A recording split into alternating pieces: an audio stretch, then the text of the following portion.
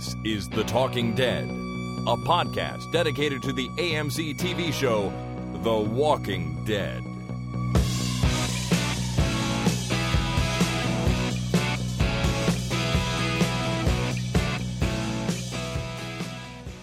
Hi, everybody. My name is Chris. And my name is Jason. And this is The Talking Dead number 204, recorded on Monday, March the 2nd, 2015. Oh, crap. Is it March already? It is now March. Wow. January and February flew by, and it is March. That intro came off a little more Dr. Nick than I sort of expected it. Hi, everybody. That's right.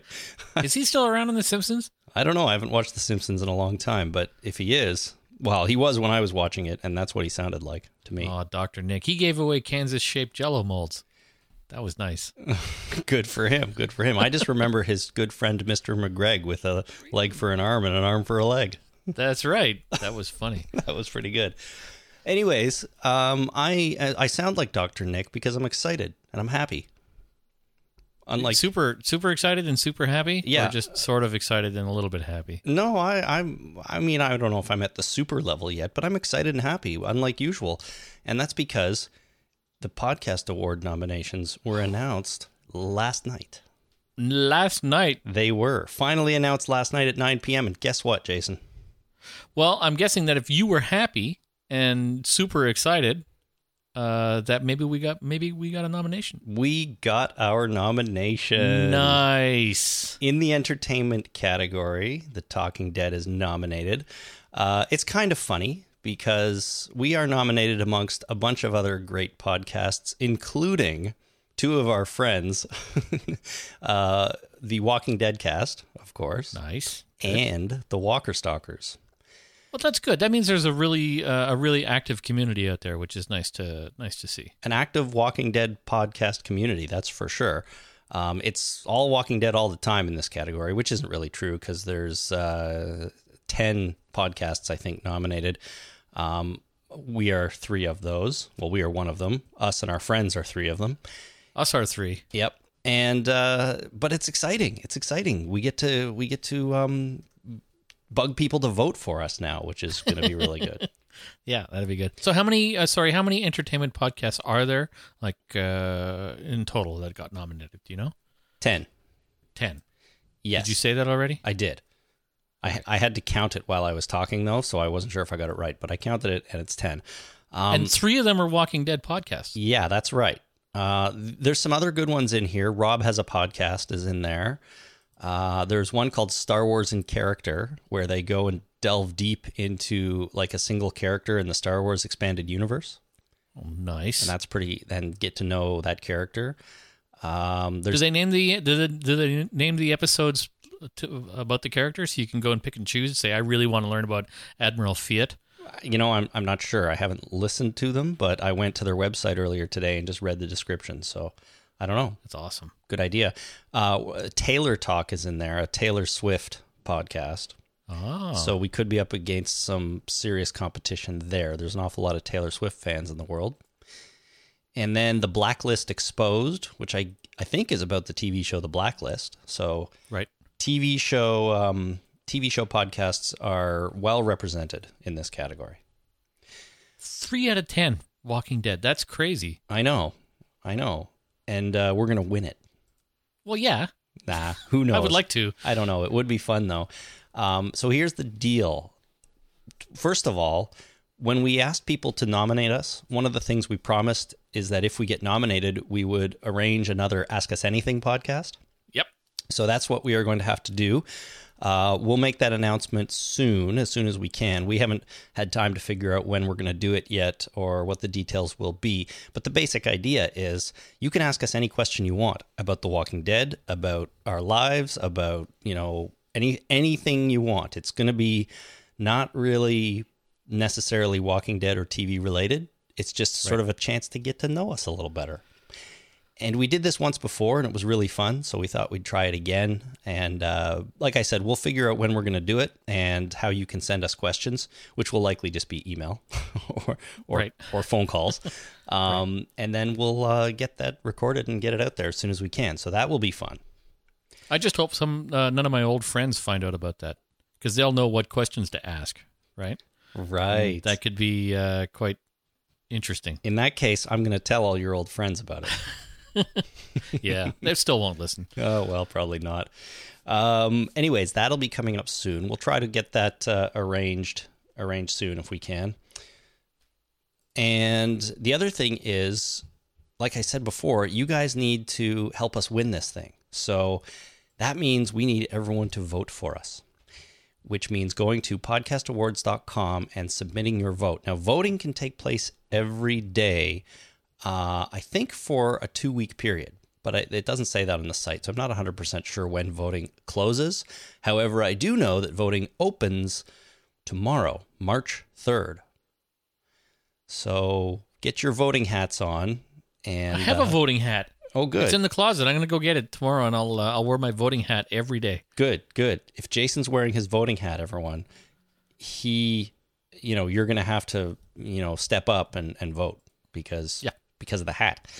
Anyways, starting tomorrow, you can vote for us every single day by going to podcastawards.com and helping us nail this thing down. So I'll remind you, I'll post this on Facebook. We'll talk about it probably on every podcast we record during the voting period. So hopefully you don't get too annoyed with us. But it would be so fun to win. And if we did, we could give all the credit to you fine folks, the listeners. Yeah, absolutely. As deserved. So it's going to be cool. Let's hope it all comes together. And if we don't win, well, hey, we can say we tried. It's an honor just to be nominated. That's what everyone says, right? Yeah, and it is. I feel honored to be nominated. It really is. It really is very, very cool, It's exciting. It's exciting. It's a good thing. I'm going to call my mom. Yeah? Yeah. Well, get her to vote for us. Yeah, she doesn't really use the internet. Oh, you could talk her through it. No, let's put it this way. She has an email address. I check it for her and let her know if there's anything interesting that she needs to deal with. Wow. Yeah, very well. My grandma's on Facebook, and we text all the time. Well, you can get her to vote for us at least. Oh, yeah, Grandma will vote for us. Sweet. All right. Everyone get you and your grandmas to vote for us, and it will make me very happy. We'll talk about more. We'll talk more about that as the weeks go on, but voting opens tomorrow, March 3rd. Okay, Jason, without further ado, let's get into this week's recap of The Walking Dead Season 5, Episode 12. And here are the title reads for this week. This is 10% Rick, 20% kills, 15% fighting for the right to live, 5% walkers, 50% pain, and 100% reason to remember the grain. Remember.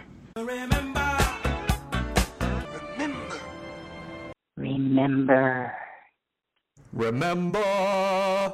All right, so the first one, I'm going to do this real quick. The first one was Alex on the internet, and that was a parody of a song called Remember the Name by Fort Minor that he wrote and performed. Nice. Very cool. Next was Jim the Trucker with Leonard Nimoy saying Remember in honor of Mr. Nimoy's passing. That was sad news. It was. The next one was Matt in Delaware. 2 clips there from a song called September by Earth, Wind, and Fire. And the second one is from an inspirational speech in the movie Remember the Titans, apparently. Right. Then we had Debbie in Campbell, California. And then Justine in California.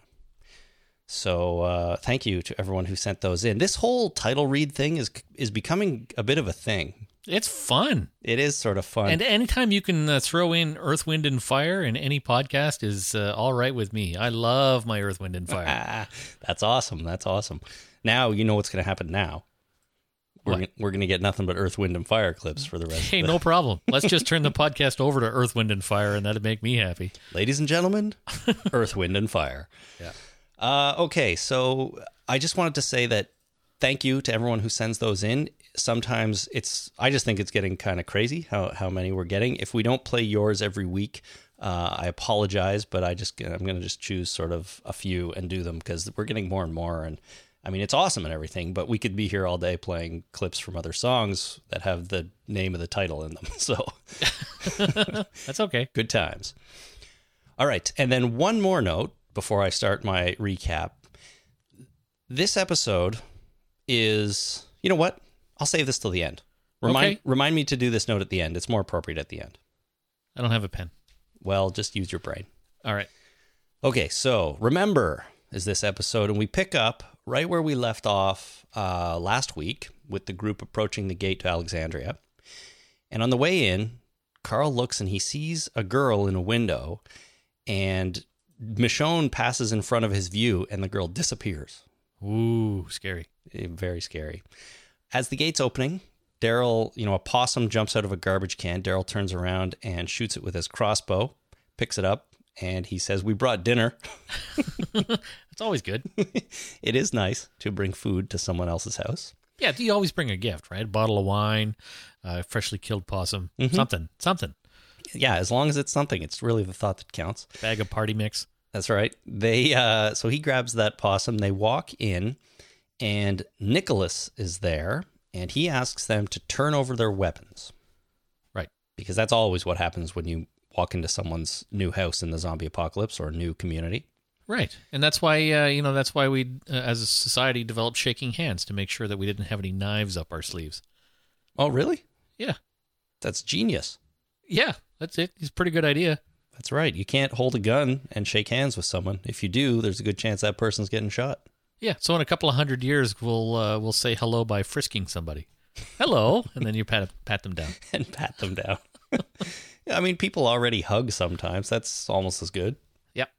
Okay, so they walk in and, turn over their weapons. Now, Rick resists, of course, because he is prone to do that sort of thing. But Aaron steps in, who brought them there, and he says, you know what? They can talk to Deanna first. It's okay. These people, I trust them. Right.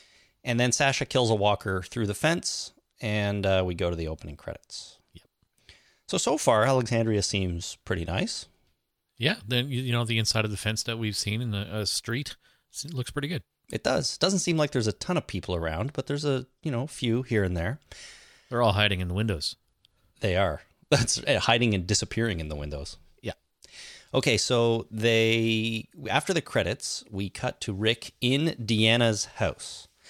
And Deanna seems to be the leader of this here organization, so she's going to meet everybody. Right. They sit down to have a talk, and she asks if she can film their conversation for transparency. Which is just, in this day and age, is a little weird. It is. I mean, if you're being interrogated by the police, you're going to be filmed. Yeah. If you're doing something else, if you're, I don't know, sitting, it's weird. You're right. It's definitely weird. Well, and the fact that they have the capability of recording something is also, a little weird. It is. But Alexandria seems to have everything they need. Now, we get into that a little bit in Rick and Deanna's conversation. And we learn a lot of information in this conversation here. So some of the things we learn is that Deanna is previously a congressperson. Not a governor. No. But a congressperson. She's in Congress, that's right. And, she asks Rick what he did in the past, but he's reluctant to tell her.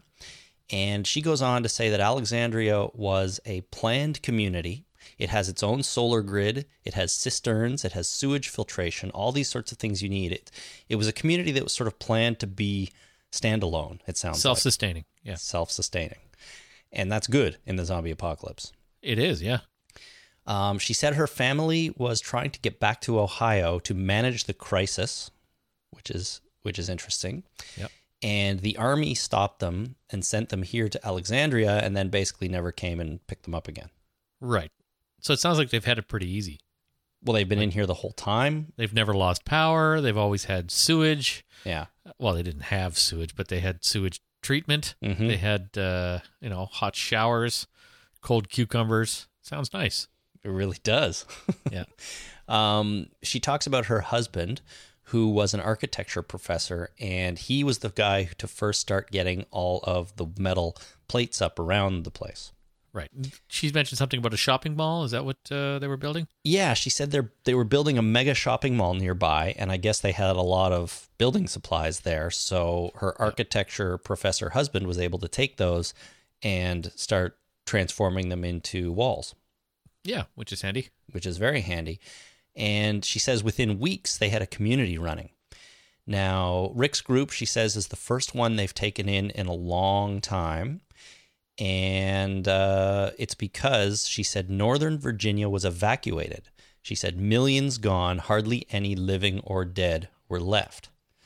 So that's interesting to know, too, that this part of the world, or this part of the United States, during the early days of the zombie outbreak, there was an attempt to evacuate it and save people, which makes living there now potentially safer because there's not that many Walking Dead hanging around. Yeah, there wouldn't be a huge herd kicking around there because there's no place for them to, like, there's no zombies to congregate. Yeah, it would have to travel from somewhere else, which is totally possible, but yeah, it would take a lot longer. It would take a lot longer to gather up all the zombies, and it's not going to start right in their own backyard, though. Right. Rick, talks a little bit about what he's had to do and so on, and Deanna says she's had to do things too. She had to exile 3 men at one point, which effectively killed them. Right. So she's gotten her hands dirty when necessary. Now, Rick reminds her, he talks about the people that are out there, and he says that you shouldn't be opening your gates to people because in this day and age, they're always looking to take advantage of you.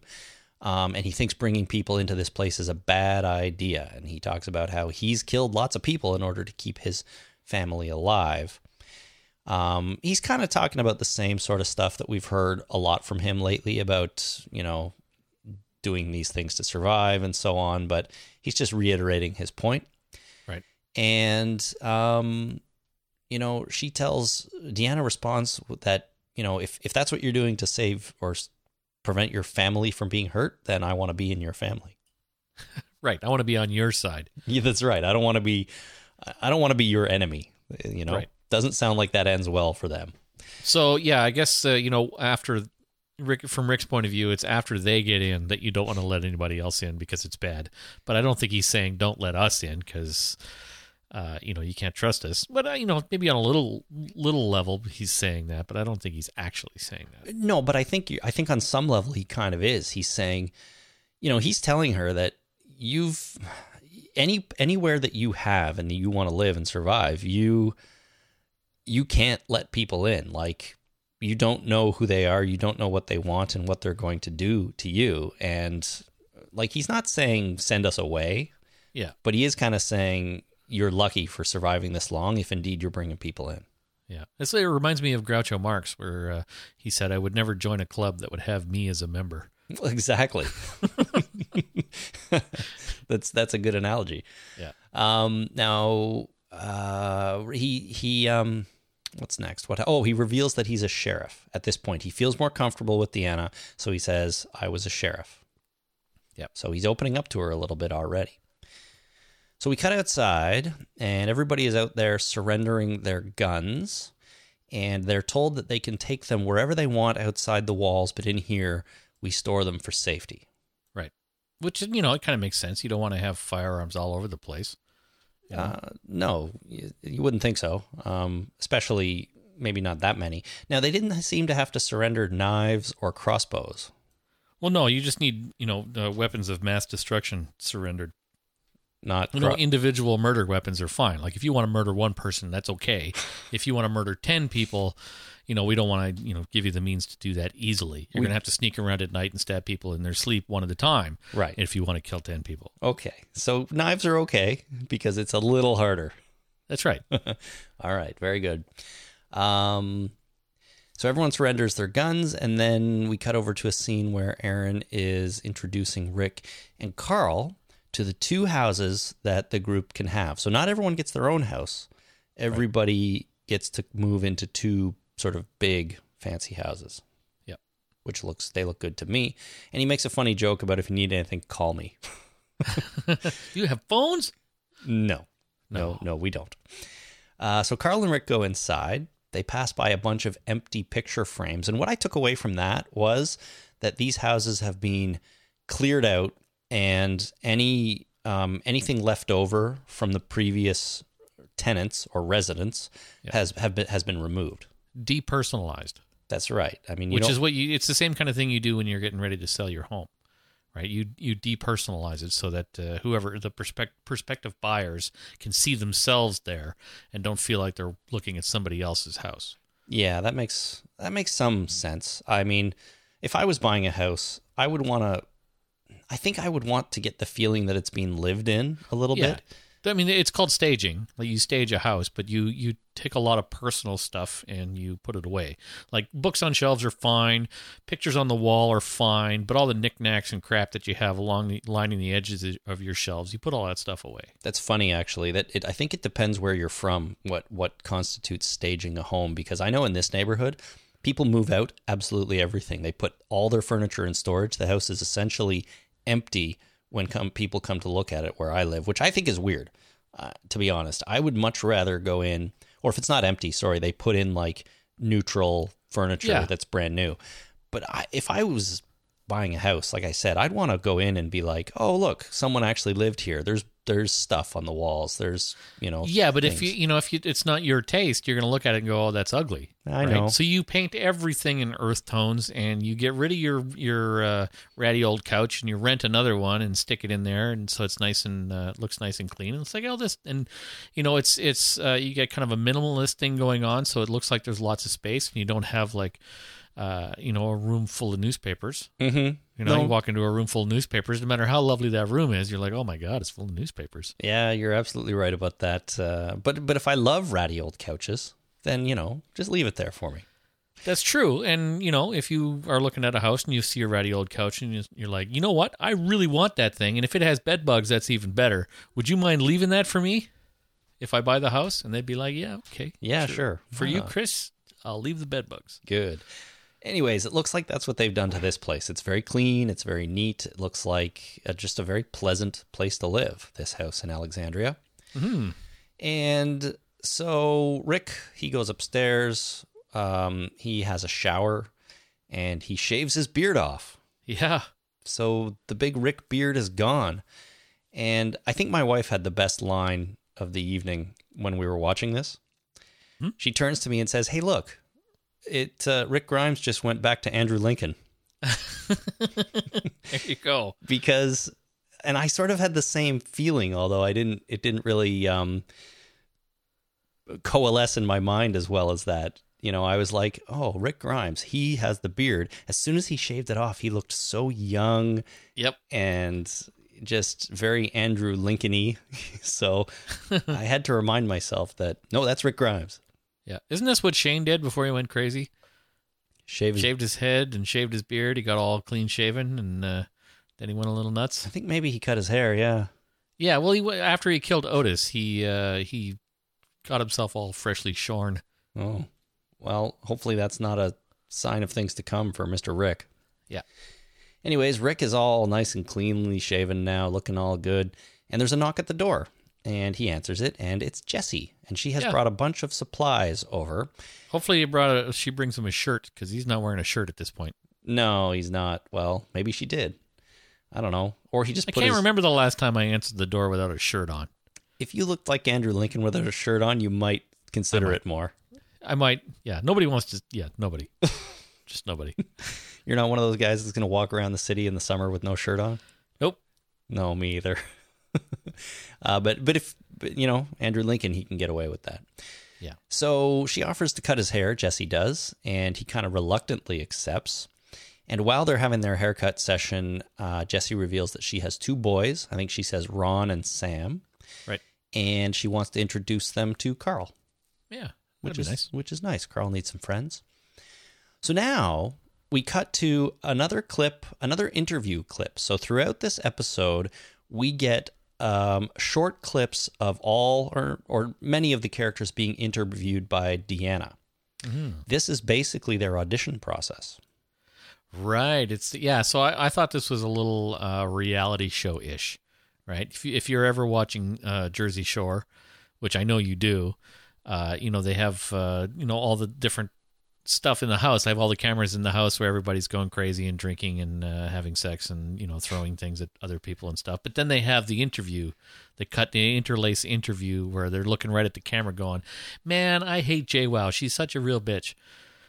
So I think you've mistaken me for you when you're thinking about who watches this show. Oh, just because I know what's going on with the Jersey Shore or what happened on one particular episode? I have never seen an episode. So do you know who JWoww is? I've heard the name, but I don't know who she is. Snooki's friend. Snooki Or and JWoww? he. Is JWoww a he or a... It's a her, I think. Okay. Anyways, doesn't matter. What we're getting here, as I said, is little clips of the other characters' interviews, their auditions to get into the community. Right. That being said, I mean, is Deanna really going to accept some of them and turn some of them away? I think it's more like she's basing her decision on Rick. Like if Rick turned out to be a real prick, then maybe she'd send them all out. But I don't know if she could get away with keeping some and not others. I don't think the group would go for that. Well, I'm not sure Daryl is the kind of fitting into a planned society kind of guy. So, if you taking Rick is a good thing, taking a lot of these people are a good thing, but I'm not sure she's going to be so comfortable with Daryl. Well, this is his interview that we're seeing, and he's all standing up and restless, and he won't sit down. So, and if I'm not mistaken, I think he's still holding the possum. He is holding the possum, and I was kind of hoping through this whole scene that she didn't own a cat, because if she owned a cat, we got lunch the next day. Yeah, that he's going to offer up. I'm just like, he couldn't leave the gross dead possum outside or something. Why would he? I mean, if you're out in the wild and you shoot a possum in a zombie apocalypse and you put that possum down and you take 10 steps and all of a sudden you get 6 or 7 walkers coming at you and you got to run away, that possum, even though it's only 10 feet away, might as well be on the moon. So you keep it with you because it's life-sustaining sustenance. You can't put that down. So he's keeping it with him just in case he's got a bolt. Well, Daryl knows what he's doing, so yeah, that must be it. But that's all we see of his interview. He barely even says anything, and then we see him outside skinning the possum on the porch of a house. And Carl and Carol go to check out the house next door. Carol seems kind of skeptical about everything. Yep. And she comes back outside because they don't really find anything in there at this point. She comes back outside, and then Daryl and Rick talk to her, and they mention that they took our weapons and they're splitting us up. Right. So they're not sure if they can trust these people. And Rick decides that they will sleep in the same house that night. Everyone's going to cram into the living room in one house just so they stay together. That makes sense. Yeah, it does. Now, still inside the second house, Carl is there, and he hears something thumping upstairs. So he goes up slowly, he draws his knife, and he bursts through a door where he thinks he hears the thumping, and he ends up in an unfinished room on the second floor of the house, and there's a bunch of CDs on the floor and markers, it looks like, and other stuff strewn around, and he picks up a magazine with the word wolf fight on the back. Right. Remember the wolves? I do. So another reference to wolf in this season. See where that goes. And there appears to be a rope ladder going out the window. A rope with knots in it. Well, yeah, that's like a rope ladder, isn't it? Well, a ladder would have like rungs. A rope, a rope with knots in it is just a climbing rope. Okay, a climbing rope. There's a climbing rope going out the window. So somebody was up there, but they're not there now. Right. We cut to nighttime, and everyone's gathered all in one house. They're getting ready for bed. Michonne comes out from a 20-minute toothbrushing session. Yep. I mean, I guess if you haven't brushed your teeth in a long time, you're really going to scrub those suckers hard. Yeah, you are. And you're also going to look like a vampire that just fed. Because if you haven't brushed your teeth in a long time, your gums are going to bleed. Especially if you floss. Ugh. Yeah. So, yeah, you'd look like Eric the vampire after a nice meal. Yes, sir. Blood dripping down his chest. All kinds of goodness. Yep. That sounds gross. She comes out and inspects Rick's clean-shaven face. Yep. Everyone seems to be shocked by Mr. Rick's clean-shaven face. I don't know why he's Mr. Rick this episode. I just feel like that's what we should call him from now on. Well, when you're that Rick, you call him Mr. Right. When you're bearded Rick, you're just Mr. No, you're just Rick then. You're just Rick. All right. And they agree that they should play it safe by sleeping in the same house, but she says she has a good feeling about this place. Right. So I do too, frankly. I have a good feeling about Alexandria so far. Seems nice. Generally. It's got walls, it's got houses, it's got running water. It's everything you need to be comfortable in the zombie apocalypse. Deanna comes to the door, and she's surprised to find everyone in one room. but she talks about them being a family and how amazing it is that, these people from all different walks of life can come together this way and be a family. If I was guarding this house, there's how many people are there, right, in Rick's crew there? Do you know? Do you have a count? 14 or 15. There's quite a few. So you have 14 or 15 people hanging out in a house, and you want to guard the place. Would you put somebody on patrol? Like maybe somebody on the front porch, or maybe somebody just kind of wandering around the outside of the house? You'd probably put at least 2 people outside, right? Yeah. Everybody's inside in the same room, and she comes to the door, and they open the door, and they're surprised to see her. If it were me, she would have had to have gone through at least a couple of people before she got to that front door. That's true. But I guess, do you think they're just feeling a little bit comfortable already? No, I think that it was a plot point, and right. But I think they from a realism point of view, I think they missed it a little bit. The thing is, even Daryl spends most of this episode sitting out there on that porch, and even in this scene, he was sitting looking at the window. So maybe he saw her coming, and was like, "Oh, it's just her. She's going to knock on the door. Everything will be fine." Okay, so I want to challenge you. It's nighttime now that the sun has gone down. When you're done this podcast, and when I'm done this podcast, go to your living room, turn on all the lights, and sit by the window and look out the window. Okay, well, and then on Wednesday, report back how much you can see. Okay, all the lights were not on in this house. They were. Like in the living room at that scene when she came into the house, there was lights on. They were sitting by windows with the lights on inside the house. You can't see shit if there's lights on inside the house and you're looking out the window. No, that is how light works. You're right. I don't know, man. I'm just trying to say. My recollection is that it was dim light in there, but you probably have it open in front of you right now, don't you?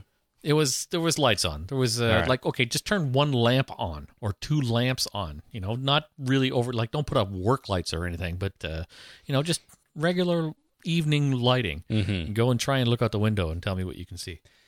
I can see the glow of the streetlights. Yeah, and that's about it. Anyways, let's move on. Deanna's there still, and she talks about giving everyone a job. So she's coming up with jobs for everybody, and then she says she doesn't have a job for Rick and Michonne yet. Sasha, she is working on, and she says she's trying to figure out Mr. Dixon. Well, he's obviously the possum shooter. Right. So that's what he should do, right? And maybe in his interview process, he talked about squirrels too. So maybe he's the possum squirrel collector. Every community needs one of those. Well, yeah. I mean, if you're gathering food, you might as well. All right, we're at night now. It's night. Everyone's asleep except for Rick. He can't sleep. So he gets up, and I believe it was pretty dark. I can't tell, but I believe he throws a blanket over Michonne as he gets up and walks away. I thought it was Carl. Well, I'm not sure. Maybe him and Michonne and Carl were all sleeping nearby each other. Right. Carl makes more sense, absolutely. But I thought it kind of looked like he put a blanket over Michonne. So he's Carl, Michonne. It could mean different things there. Well, he's just taking care of them. It's cold out. There's a blanket. Kick them off. Mm-hmm. Just cover people up. It's just being a dad. He's being a dad. Good for him. So he goes into the kitchen, and he takes a large knife out of a kitchen drawer. Mm-hmm. And that's it. And then we cut away. So what was he doing there? He was arming himself because he doesn't have a gun anymore. And I guess in the back of your mind, when you're wandering around the zombie apocalypse, you're always looking for weapons. But doesn't he still have his machete with him or something? Why did he need to go and pick that knife out of the drawer? I don't know. Maybe he wants to hide it in a blender someplace. He's like, I saw a blender in here. I'm going to put this knife in there just in case no one will find it. Yeah, hide weapons all over the place just in case. Yeah, okay. Well, why not? When we come back, we are in Michonne's interview. She's sitting there holding a copy of Crime and Punishment, mm-hmm. and she says that they are ready for this place. So she's basically saying, you know what? This looks good. We're ready to move in. Please take us. Yeah. Which is what she wants to do. It's morning next after this, and everybody goes out to explore Alexandria. They go for a walk, and Rick's there, and after telling Daryl that him and Laura used to dream about living in houses like this, he goes walking as well, but Daryl stays. He refuses to leave the porch. Right. Rick gets out to the street and can't find Carl, or anybody for that matter. Doesn't look like there's anyone around. He gets a little bit panicked, and he starts running. And he crashes through some sort of metal hanging thing that we don't know what it is at this point. And then suddenly Jesse appears, and Jesse takes Rick to Natalie and Bob Miller's house, is their name, and there they find them playing with Carl and Judith. Yeah, that's nice. It is. And Rick apologizes for breaking the owl sculpture. Jesse says it's an owl sculpture. Which, okay, you have time in this particular community to make sculptures, which is nice. Maybe that's her job, is to make owl sculptures. well, Maybe they sell them and trade them with, the community down the way. yeah, maybe she said that she's making it with the kids. So it sounds like it's a kids project, and she's just helping them out with it. Maybe she's teaching them welding so that they can work on the walls when they get a little older. That makes a lot of sense. Yeah. Rick had no idea what it was when he broke it, though, so he's sorry for that. Yeah. All right. Next, we've got Carl being introduced to Mikey and Enid by Ron. So he's met Ron, he's met Jesse's son, and they go to see Mikey and Enid. Right. And they decide to play some video games. Yay! Now, Carl, he's pretty... he's nervous and a little unfriendly at first, but he decides to play the games with them. But I mean, you can understand, he hasn't. This feels very normal, I think, to him, which hasn't been a part of his life for years. Yeah. The other thing is he discovers that it was the kids who were up in that room in the house, and they say they go there to listen to music and hang out and stuff like that. It strikes me as they're in a room right now, hanging out and listening to music. So why do they need another spot for that? Well, teenagers like to get out of the parents' house. They like to think they have their own space. It's like a clubhouse, kind of. I guess so. Right? I'm sure you did something like that when you were younger. Oh, yeah. It's where you went to smoke and drink when you were 12. Smoking. Man, smoking was great. But Enid, she's here, and she seems rather unfriendly and distant. And one of them, I think Ron says, you know what, she'll warm up to you. It takes her a while. She didn't say anything for 3 weeks when she got here. Yeah, she's very standoffish. Yes. We see Carl's interview now, and he's talking about having to kill his own mother. So that's pretty heavy. Oh, yeah, for sure. And then Carl in a bedroom in one of their houses, I guess. And Rick comes in, and they have a conversation about the people living here are weak, and they're complacent. And Carl's worried that if they move in, they will become weak. Well, it's a very real concern. They've been honing their skills over the last couple of years, and they got to stay vigilant. And this community seems to be very relaxed, and they're relying an awful lot on those walls. They are. They're relying on the walls and the fact that there's not many people around, like living or dead, and they kind of, it sounds like, have had a pretty easy life so far since the zombie outbreak. Yeah. And I guess that worries Carl, which, like you said, fair enough. I mean, something can go wrong at any time. Something bad can happen. And if you're not ready for it, well, you're screwed. Yeah. And now it's nighttime again. So it's our second night in Alexandria. And Michonne gets up this time, but Rick is already awake. So he's not getting a lot of sleep, this guy. No, I guess not. And they talk about not having jobs yet and being a little uncertain about this place. Well, what kind of jobs do you think that they're going to get? Well, we find out later. Point? But they do find out later. Do you think they have, like, I guess there's, what kind of jobs would they have in Alexandria? Let's just speculate on that for a little bit. They would have farmers. Somebody's got to do some farming, right? You'd think there'd be people growing food, yeah. Or gatherers. So they need people to go out and get stuff, bring it back. Mm-hmm. They would have wall builders, unless they're done with the walls, and that's it. I guess wall maintainers. Wall maintenance people, sure. Yeah. They have running water, so therefore I would assume they have electricity, so maybe an electrician would be good to have. They probably have a variety of tradespeople, electrician, basic carpentry, things like that you just need to do repairs on homes and whatnot. Yeah. Right. We have owl constructionists. Of course. Your owl sculpturist. We have porch sitters. Mm-hmm. Those people on the porch hanging out with Carl and Judith. Mm-hmm. What else do we got? You need people to cook. Chef. Oh, yeah. Food preparation. Food prep. I guess everybody can do their own food prep. Everybody has a kitchen, right? Well, maybe. I mean, Carol we find out later, is going to be cooking for old people, she says. So it sounds like they have people that at least help out in the community with those kinds of tasks. I don't know. It strikes me as that, how many people are in this community? Do we find out ever? No, not really. And one thing I noticed watching this episode is that it doesn't really feel like there are many people around, to be honest. You never see... Like, it felt like Woodbury was way more populated than Alexandria is. Yeah. So we've seen, 8 people? Something like that, yeah. Other than our intrepid heroes, which we know there's 14 or 15 of them, we've seen 8 of the Alexandriaites. It might not be exactly 8, but yeah, it feels like we've seen less of them than our group.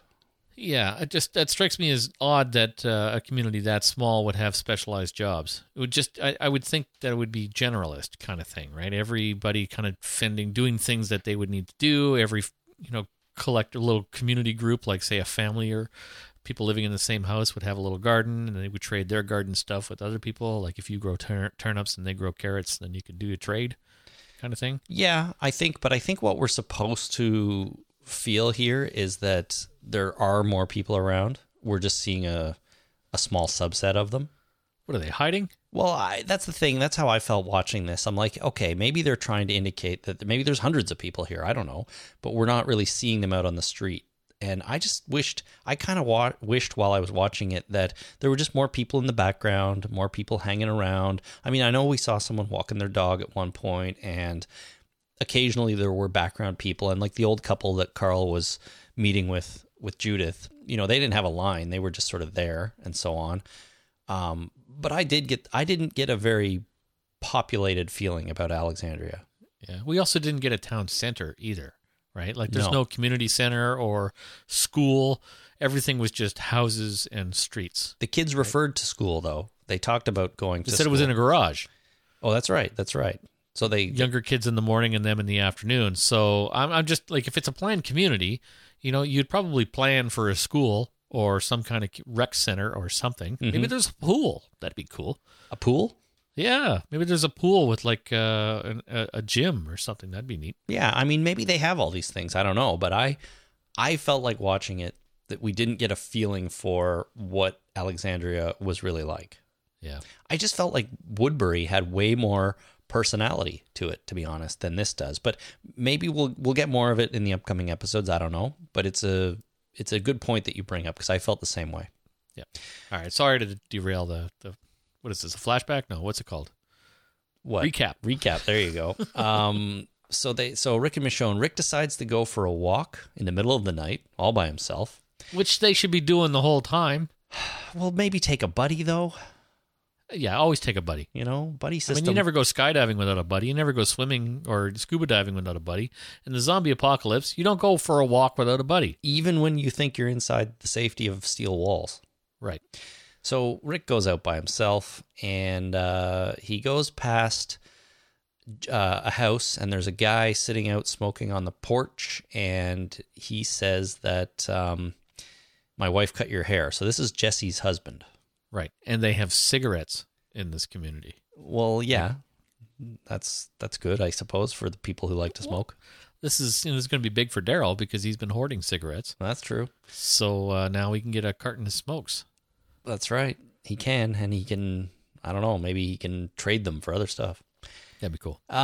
Anyways, this guy sitting on the porch is kind of creepy. Just the way... Yeah, he seemed a little pissed off about his wife cutting Rick's hair.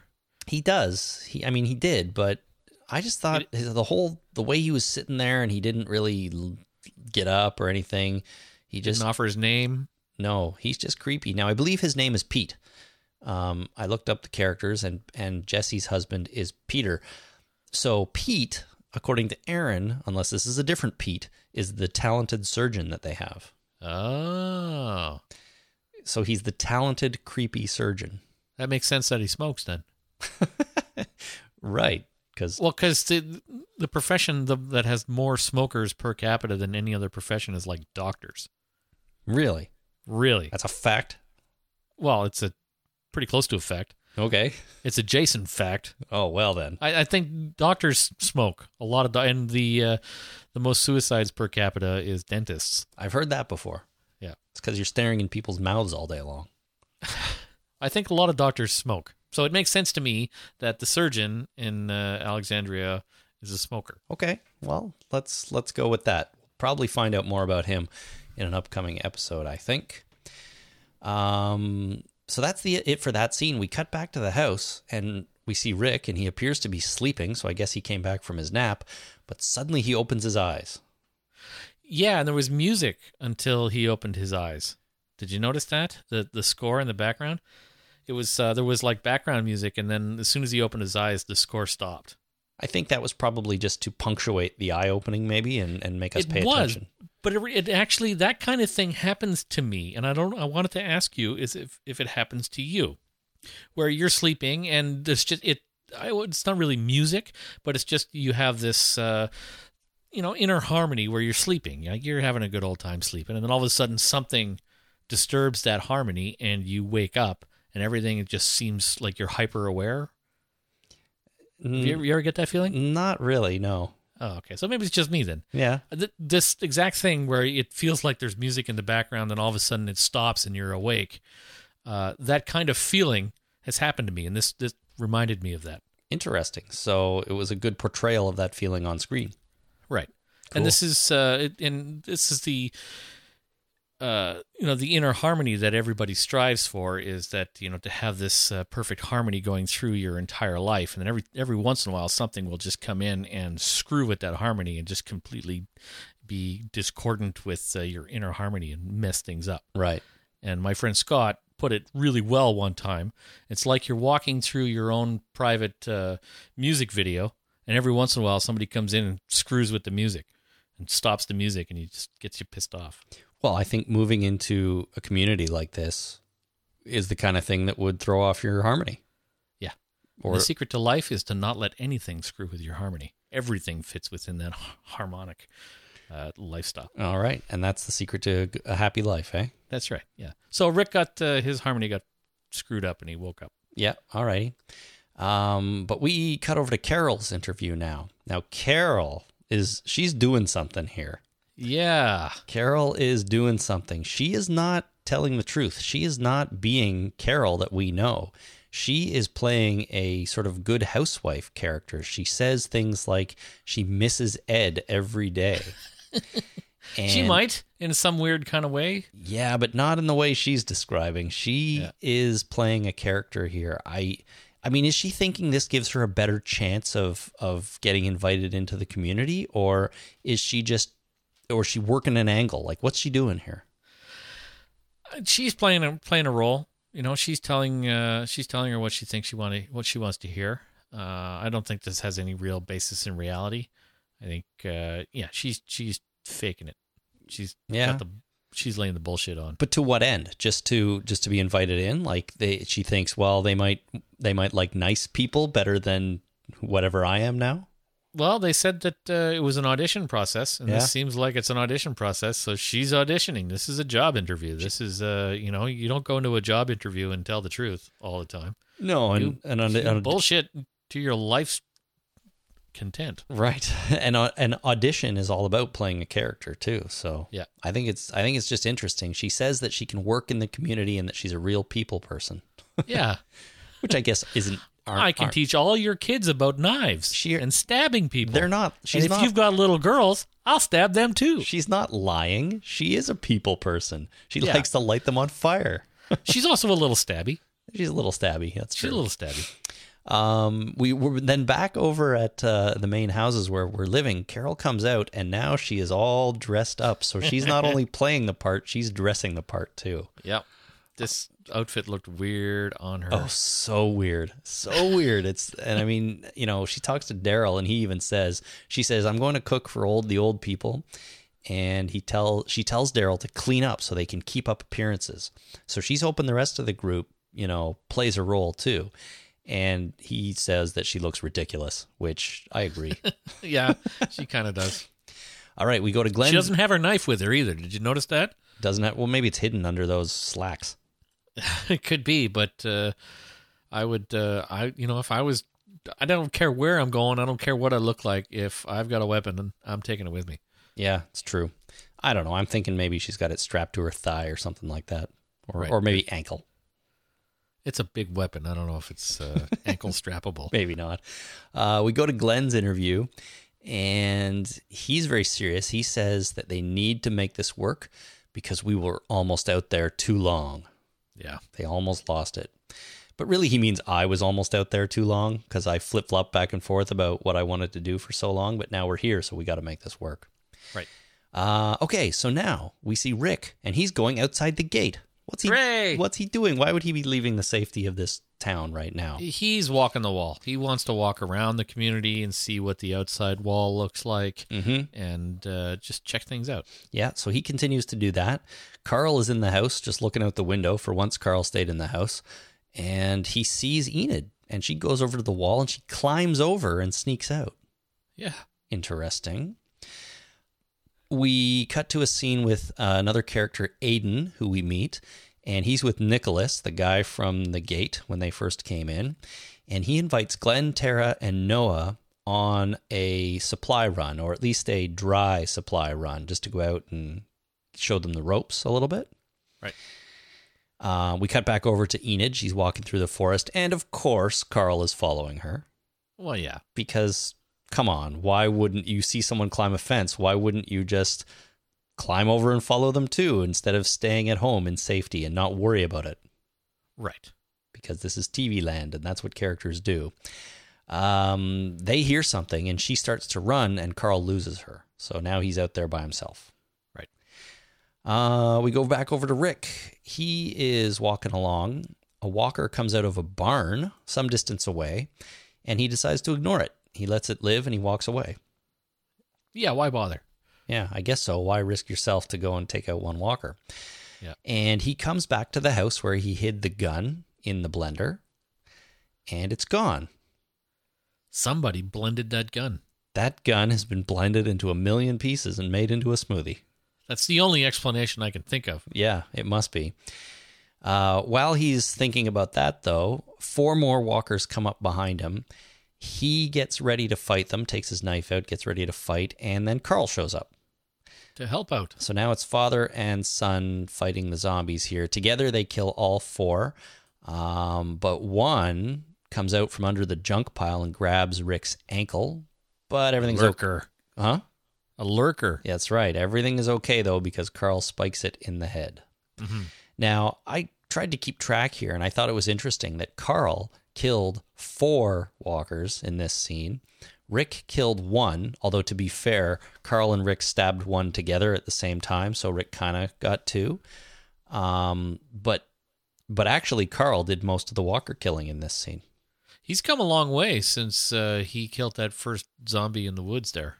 Yeah, he definitely has. He doesn't seem afraid at all. Like, he's very competent with the killing now. Yeah. The other thing, too, is in this scene, there was a great shot of the 2 of them just preparing and getting set as the walkers approached with their knives out.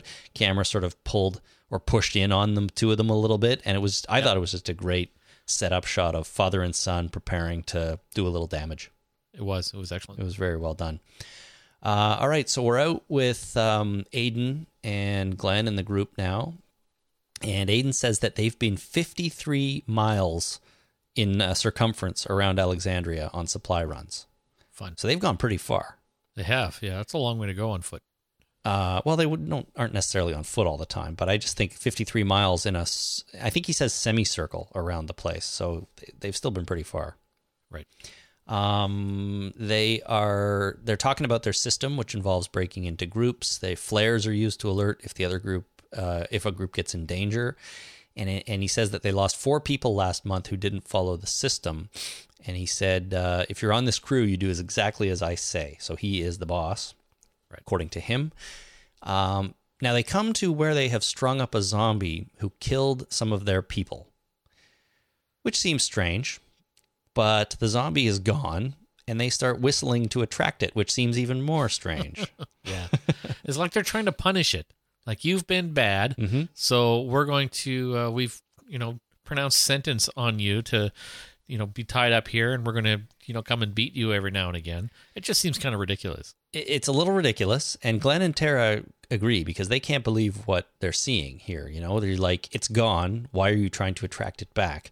But what they're trying to do is they're trying to recapture it so they can hang it up again and torture it some more, which is ridiculous, as you said. But anyways, so they get into a scuffle with this thing. Its skin starts peeling off. It's gross. They can't get a good grip. Tara gets in danger because she gets close to it and it's trying to get her.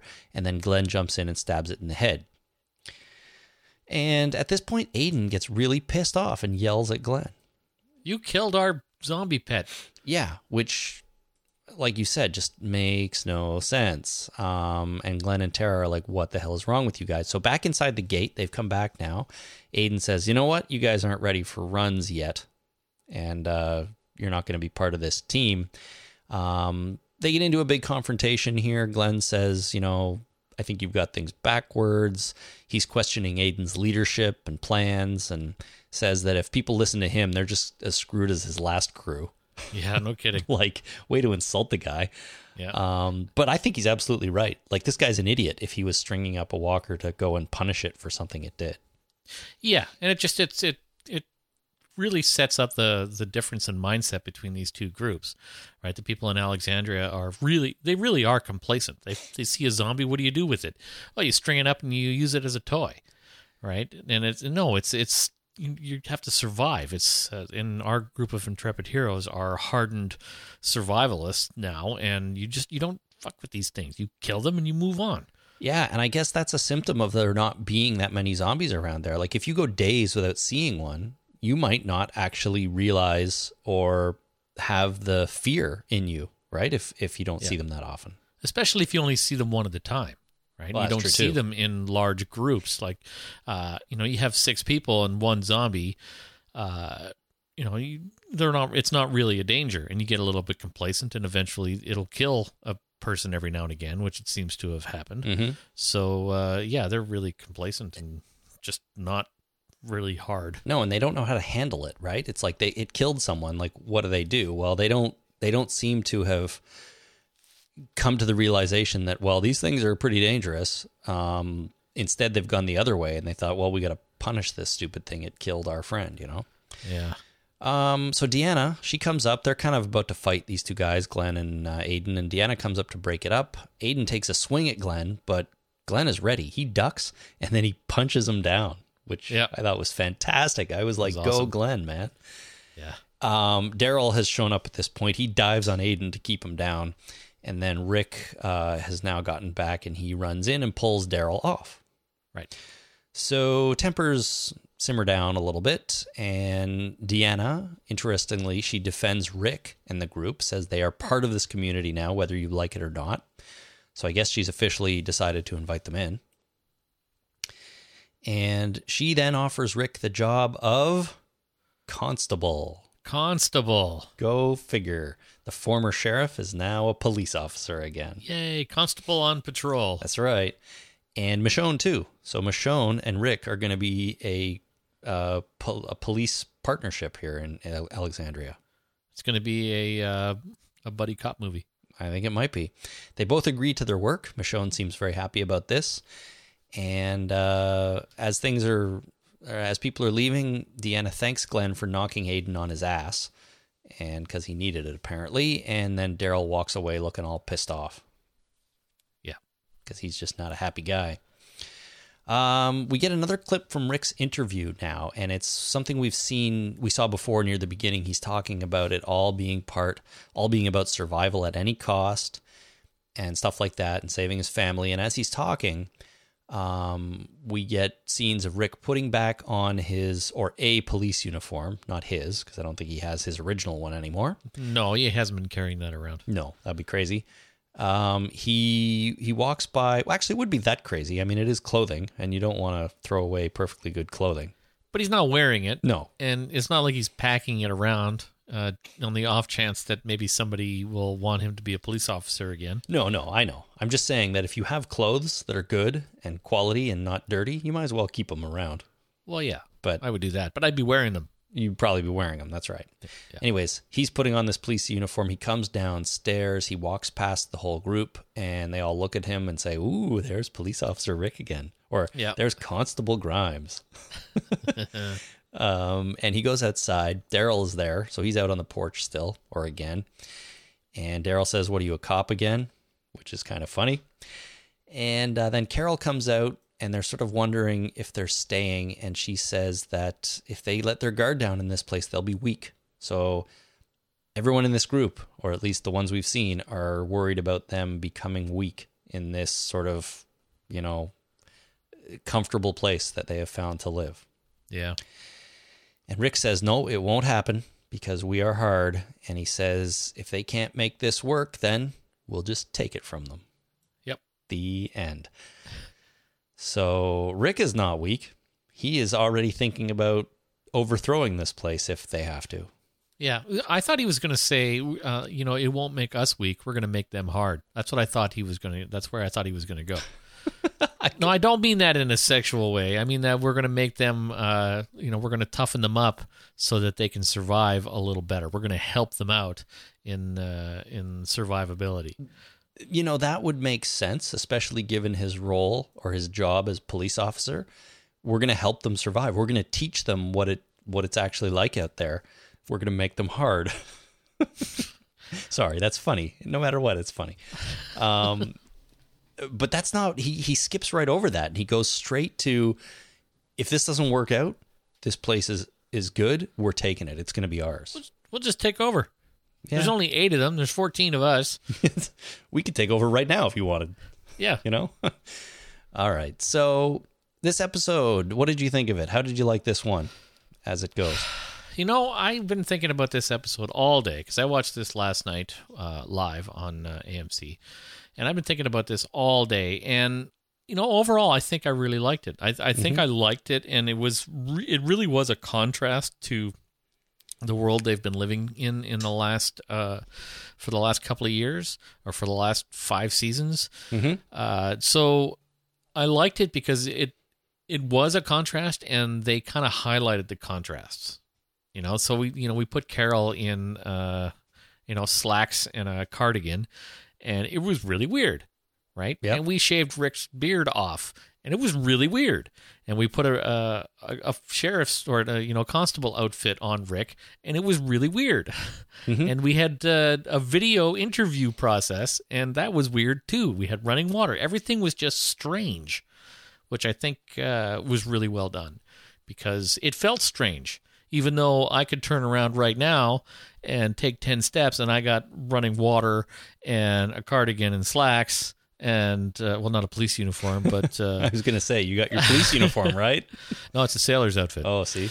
Right. So, all these things are just normalcy in my life and in your life, but in this show, they really did a good job of highlighting how these normal things are just weird. I fully agree with you. I like this one too, and I didn't really realize it until it was all over, or I watched it a second time and I thought about it a bit, and you're right. It was all these normal things that presented on this show felt strange.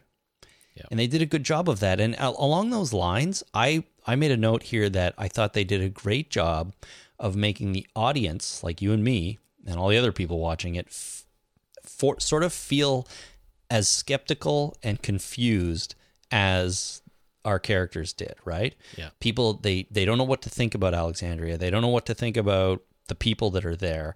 And, they've realized that they are complacent and a little bit weak in this universe, but they don't really know what to make of all of this quite yet. And I felt that watching it. And I think they did a good job of having us really, or portraying to the audience what the characters in the show were feeling. Right. So I think that was really good. And at the same time, I think it just opened up a lot of interesting questions. Can we trust everyone here?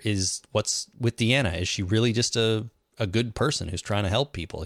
What kind of leader is she? Why is she so ready to bring these people in, even kind of over her own people, which might have been there as a group for 2 years now or more? So she probably knows that they're all relaxed and complacent, and these people have been surviving in much worse conditions than them for 2 years. She recognizes how much they need this group. Yeah. No, that makes a lot of sense. And I don't know that anyone else in Alexandria really feels that way yet, even though it doesn't seem like there's anyone else around. But I think that's probably what is going to make Deanna a good leader. She recognizes their shortcomings, and she's like, we got to get these people to help us out because this lifestyle can't last forever. Yeah. And then the other question is just what's the deal with Jesse's weird husband? I imagine that'll play out over the next few episodes, even if He's just a porch sitting smoking guy. I mean, I've been that guy. Yeah. You know, you go out for a smoke, it's dark out, you're bored, you go sit on the front porch and you have a couple of cigarettes and you just enjoy the evening. Right, but I've been that guy. Sure, I totally. But he was just creepy, and I think they're setting up a confrontation between him and Rick because he's going to become maybe a jealous husband. I don't know. Oh, yeah, he's going to be that jealous husband guy that goes after Rick, and Rick's going to have to beat the living crap out of him. That'll happen, I'm sure. Yeah. But you're right. I like this episode a lot, too, even though while I was watching it, I wasn't sure. But when it was all said and done, I decided I think they did a really good job. The only thing, and I've already mentioned, is that I didn't really get the feeling that Alexandria was populated at all. It felt like there was these small group of people that we met, and there was nobody else around. Right. I would have just liked to have more background people, but maybe they'll flesh that out. You know, I expect the show to take place here for a little while, so we'll probably get the place fleshed out a little bit more. Yeah, hopefully. Anyways, good episode. I am happy about it, and I also feel like, you know, it's a turning point for this show, especially if they end up staying in Alexandria for a while. I mean, I know shit's gonna go down, but they're not on the road. They're not, you know, being chased by someone. They're not going somewhere that we think might be full of cannibals or whatever. You know, they've gotten to somewhere which seems like home, seems like a nice place. Yeah, maybe they're all cannibals. Maybe. Yeah. There's nothing, you know, we don't know that yet. We don't know that they're not cannibals. That's true. We don't know that they're not cannibals. Maybe they just are doing different things differently than Terminus, instead of just, you know, putting them in a train car and then bringing them through a cattle processing plant. That they bring them in, they welcome them, and then they stab them in their sleep, one at a time. Yep. Oh, Rick went missing.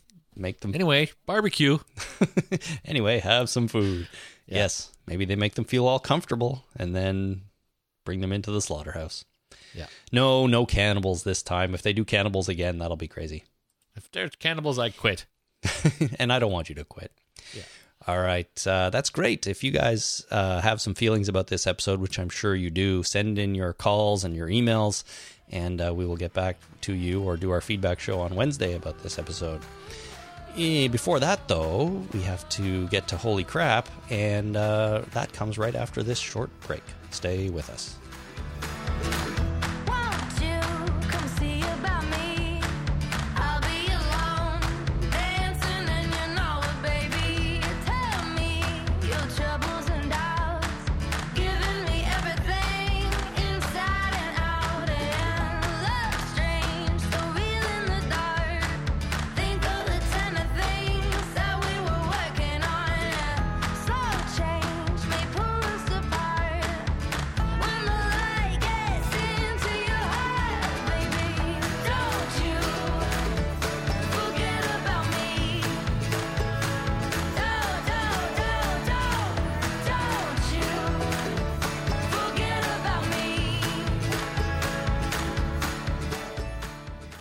The Talking Dead is an award-nominated podcast that is completely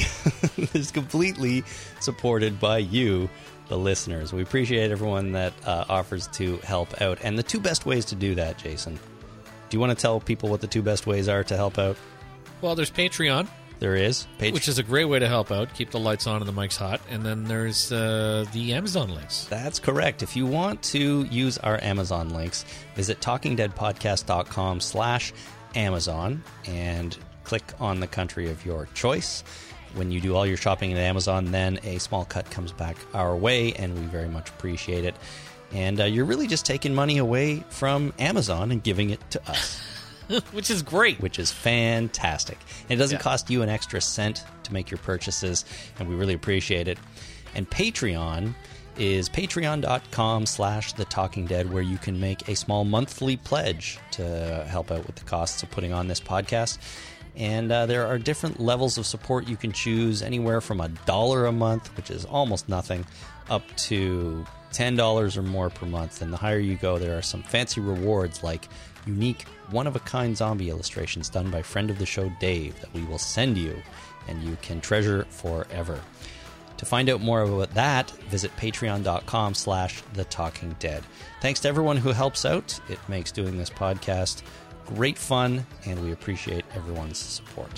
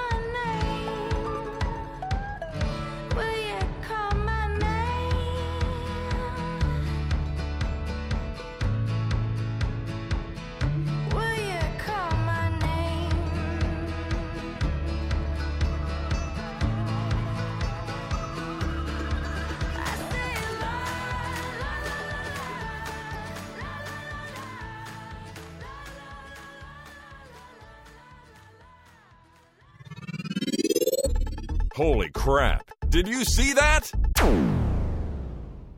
All right, it's time for the segment we like to call Holy Crap, Did You See That? And I haven't said it in a long time, so just in case there are any new listeners out there or people wondering, what the hell is this all about?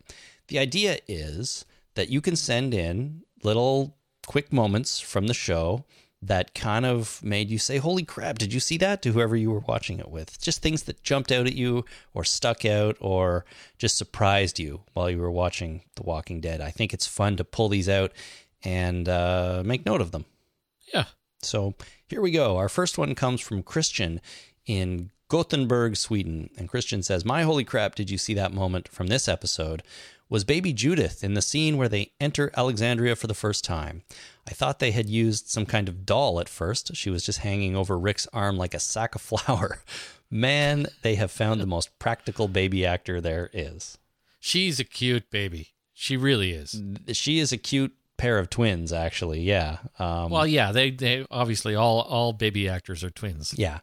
I'm pretty sure. They did a good job picking that baby because they seem to be very even-tempered. But I think when one cries, they just swap out for the other one. And well, that's why you have twins. That's right. They're just hot swappable babies. It's perfect. It's what you need. Yeah. All right, we have Jessica in Long Island. Holy crap, Michonne picked up some Dostoevsky. A little light reading for the zombie apocalypse. Some Dostoevsky. Dostoevsky. Is that how you pronounce that? Not quite, but close enough.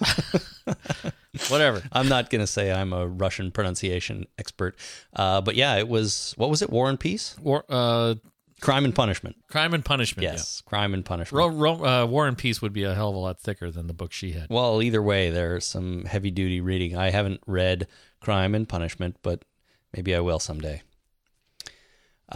Justine from the internet. Holy crap, did you see that they shaved Rick's beard off, which was totally unnecessary, but they didn't cut Carl's hair, which is becoming an emergency. Also, holy crap, Daryl, take a shower. He must smell horrid. Why won't that man bathe? Because bathing makes you weak. He's got the Samson thing going on. Oh, he wants to stay dirty. He wants to stay dirty because he's got to stay tough. Yeah, that's true. A lot of people sent in the fact that Rick shaved his beard off because he's had it for so long. So thank you to everyone who sent that in.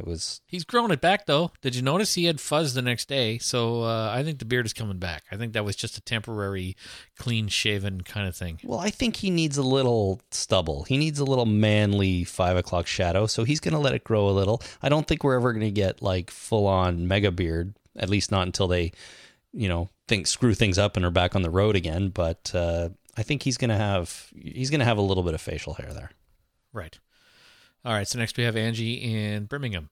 Andrew Lincoln's shower scene. Thank you, Walking Dead. There you go. Angie sent in a bunch, but that was kind of my favorite. It was sort of a unique one, too. Andrew Lincoln in the shower. Mm-hmm. Donnie in Suffolk, Virginia. Did you notice the tattoo on the lady cutting Rick's hair? It was an owl. She mentioned later in the show when Rick was looking for Carl and Judith that Rick had ran into her owl sculpture she was making for the boys. May or may not have some meaning. Still not trusting them just yet. I think it's the community spirit animal.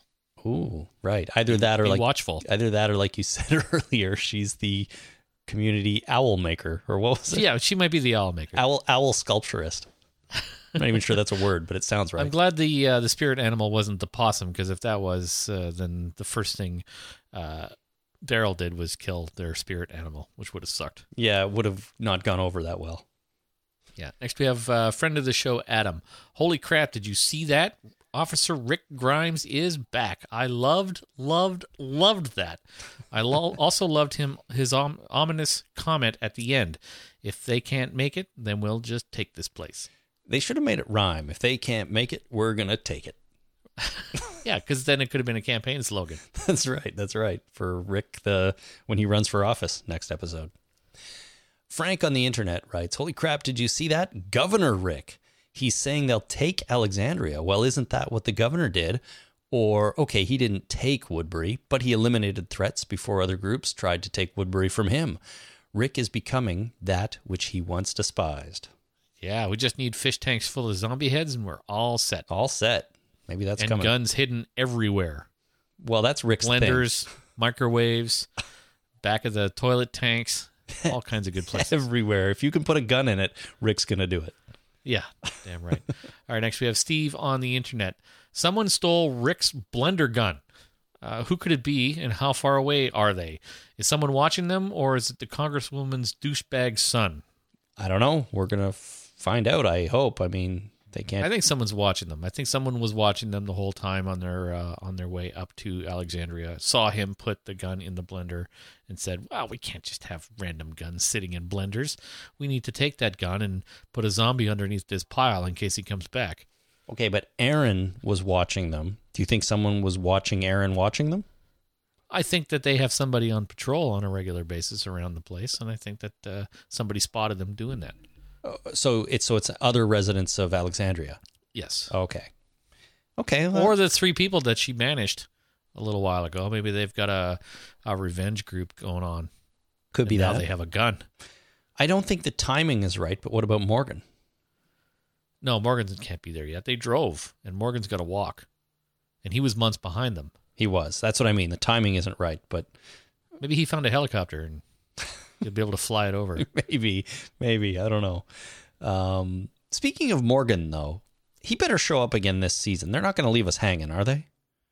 Oh, God, yeah. No, they're going to show Morgan again. They can't. He'll show up in the season finale, if anything. Well, that's fine. I'm okay with that. I just want him to show up at all. I don't want him to be like Mystery Morgan, not coming back till season 6.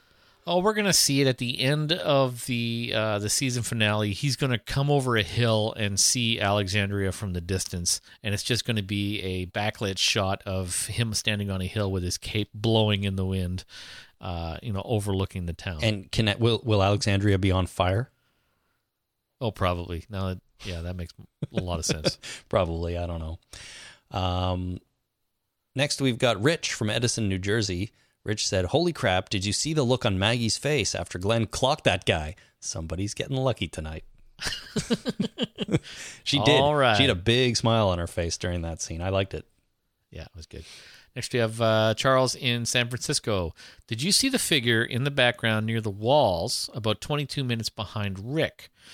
Rick thinks Carl and Immortal Baby have disappeared, and behind him to the left, it looks like a walker is moseying around the fence. Yeah. 22-minute mark of the episode. It's when Rick comes out. I went and checked. It's when he comes out and can't find everyone and gets all panicked. Yep. He runs up towards the camera. There is somebody It's the lady walking the dog. Walking around in the back. It looks weird, though. It's the lady walking the dog. I saw a figure that looked like a dog, so it's the dog walking lady. Okay, I didn't necessarily see the dog, but I agree with Charles. I thought it looked weird. It looked like someone stumbling around back there.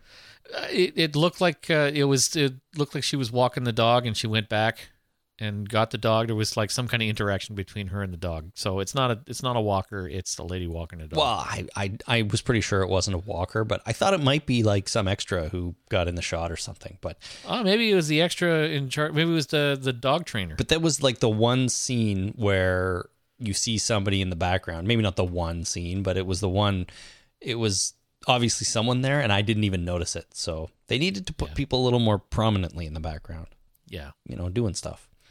Matt in Dallas, Texas. My holy crap, did you see that moment was all Carol. Did you see her go from badass, I'll kill your whole family Carol, to senior citizen Mr. Rogers' Neighborhood sweater Carol? Yeah. She's playing a part. She's doing a bit. It is. It's an awesome bit. I think it's going to pay off big. Me too. All right, we have Jason in D.C. My holy crap, did you see that moment was that lady standing in front of the gun cart. While Rick and the crew were turning their weapons in at Alexandria, a woman was standing directly in front of the gun cart where they were depositing the weapons. Many of the weapons were pointed directly at her, and I was a bit nervous that one of the guns might go off, especially as Carol basically dropped her rifle on the pile of guns. Yeah, it's like, here's this giant rifle, throw it on. I mean... It seemed a little unwieldy for her. Was she doing that on purpose? That was part of her thing. That was part of her thing, and she just kind of slapped it down on top of the on top of the pile. Yep. Yeah. Hopefully they saved all the weapons before they started doing that. But generally speaking, they don't go off that easy. Like if you drop a handgun on the ground, it doesn't go off necessarily. Except in movies and TV shows. Oh, this is a TV show, so who the hell knows? You got to be careful. But no, that was part of her shtick. That was part of her thing. It's like, oh, I've been carrying this giant rifle around, and all I want to do is cook for old people. So she's basically Wonder Woman that'll save the day if everybody else is captured. That's right. She'll take all y'all out, betcha. We know that already. Jedi Mark in Chicago says, my holy crap moment is something that links this episode together with the last one, The Distance. It's still stuck in your head, eh? Yep. Now it is. Right. As soon as you say it, it goes right in. It just starts playing. The phrase "the distance" is going to come up in every single podcast from here to eternity, I think. Yeah. I've also had Uptown Funk going through my head for quite a bit for the last couple of weeks. Well, that's good, man. I don't know what's worse. I like Uptown Funk. Jedi Mark continues, when Rick hides the gun in the blender, carved into the handle was a giant letter J. Now with the gun missing, I'm positive we will be seeing that J again to help identify who stole it. John, Jack, Jacob? There's no reason to have a giant J on a gun if you're not going to pay that off somewhere later. That's true. All right, next we have Stephen in Long Beach, California. My holy crap this week may have gone unnoticed by most, but when Rick and a couple of others were checking out the houses, the camera does an overhead shot showing both houses, and if you pay attention to the house on the left, there is a rather large pool of blood right on the porch where Daryl had cleaned the possum earlier. I thought it was nice contrast showing the group is still a bit wild compared to the pristine houses and the rest of the community. Daryl could give two shits about the house's curb appeal. Right, and I didn't even notice the blood pool, but it's just good continuity, right? He was skinning that sucker, and now there's a big pile of blood there, which makes sense. Yeah. And I think Steven makes a really good point. There's a good contrast here between sort of the animal-like nature of our group of characters versus the civilized nature of everyone living at Alexandria. Oh yeah, and I've actually experienced this firsthand, living in Sault Ste. Marie, and living with people that generally don't live in town, and then other people that do live in town, and how there is definitely a contrast between the two. And some people who don't live in town come to town, they just don't give a shit about what is normal in town. Well, what are you trying to say about people that don't live in town? I was one of those people that didn't live in town, and I didn't give a flying anything about what the hell was going on. And I shocked a couple of, because I moved from on the outskirts of town to in town, and it was different. Because I lived on a farm. I didn't work the farm, but the house we rented was on a farm. Mm-hmm. And I spent a lot of time in the bush for a couple of years. And then all of a sudden we moved into town, and I shocked friends. And you were just this uncivilized bush child. That's right. That ran around with his pants off all the time. Barely tame. Yeah, exactly. Could hardly speak a language. Yeah. So I've seen that, and it's a really good contrast. They really aren't housebroken yet. No, especially Daryl. Daryl. All right, Justine in California. Holy crap, did you see Father Gabriel in the last episode? Because I sure didn't. He was in the background of one shot right at the beginning. Well, barely there at all. He walked through the gate and then disappeared. Yeah. Do you think there was a lot of the cast didn't have speaking parts this episode? True. Do you think the actors get paid less if they don't talk? No. I think extras get paid less if they don't talk because they're extras. You're like a non-speaking extra or a speaking extra or a background zombie or whatever, or a hero zombie. But I think the main actors all have regular contracts and they get paid the same per episode, whether they're talking or not. So the guy that plays Father Gabriel, he just kind of shows up this episode. They put on makeup and he goes and stands there and they go, okay, cut. For you, that's a wrap. It's like, all right, see you later. I'll be in my trailer. I think so, yeah. Awesome. I mean, I don't know. Maybe they negotiate different pay structures for participation in episodes. Like you have to be in X number of scenes or a certain percentage of it or something. But I'd be surprised. I figured they just get all paid for being there. Yeah. They just get a lighter workload for that particular couple of weeks. That's right. Filming. And then later on, they'll have a heavier workload. It all evens out in the end. Right. All right, so we have Chad in Madison, Wisconsin. That zombie that pops out of the junk pile and grabs Rick's leg. Came out of nowhere. I didn't see it coming. I think that was a booby trap zombie. I think whoever took the gun booby trapped that pile with the zombie. Really? Yeah. So Rick's going to come back, look for his gun, and then a zombie's going to crawl out from underneath. That's right. That seems like a lot to set up. It does. But what are you going to do? Well, I mean, you know, if you pile a bunch of crap on top of a zombie, he's going to stay there, right? Well, you'd think so until he hears something out there, yeah. All right. Austin in Tennessee, this is a phone call. Holy crap, did you see that? Tara pulling the skin off that walker? That was freaking awesome. It was. Thank you, Austin. That was freaking awesome. It was pretty gross. It was definitely the zombie gore moment of the week, just yanking that skin right off. It was nasty. Yeah, so we have Michael from London on a similar vein. Holy crap, did you see the way that skin came off the zombie's back like a roast chicken? Next time I'm around my mom's for Sunday tea, I'll make sure I have the vegetarian option. Right, I wanted to include that because I thought it was funny how he compared it to roast chicken. Yeah. And then going to his mom's for Sunday tea. Well, I think it's really nice that your mom offers a vegetarian option for Sunday tea. My mom wouldn't. No, she'd be like, you eat what I give you. I'm making this lasagna. It's a meat lasagna. And you're going to like it. You're going to... No, it's not even that. It's just that's the way it is. There's right. meat lasagna. That's what we're having. Right. So that's nice that your mom would make a vegetarian option. Well, that's very good. And that's it for Holy Crap, Did You See That?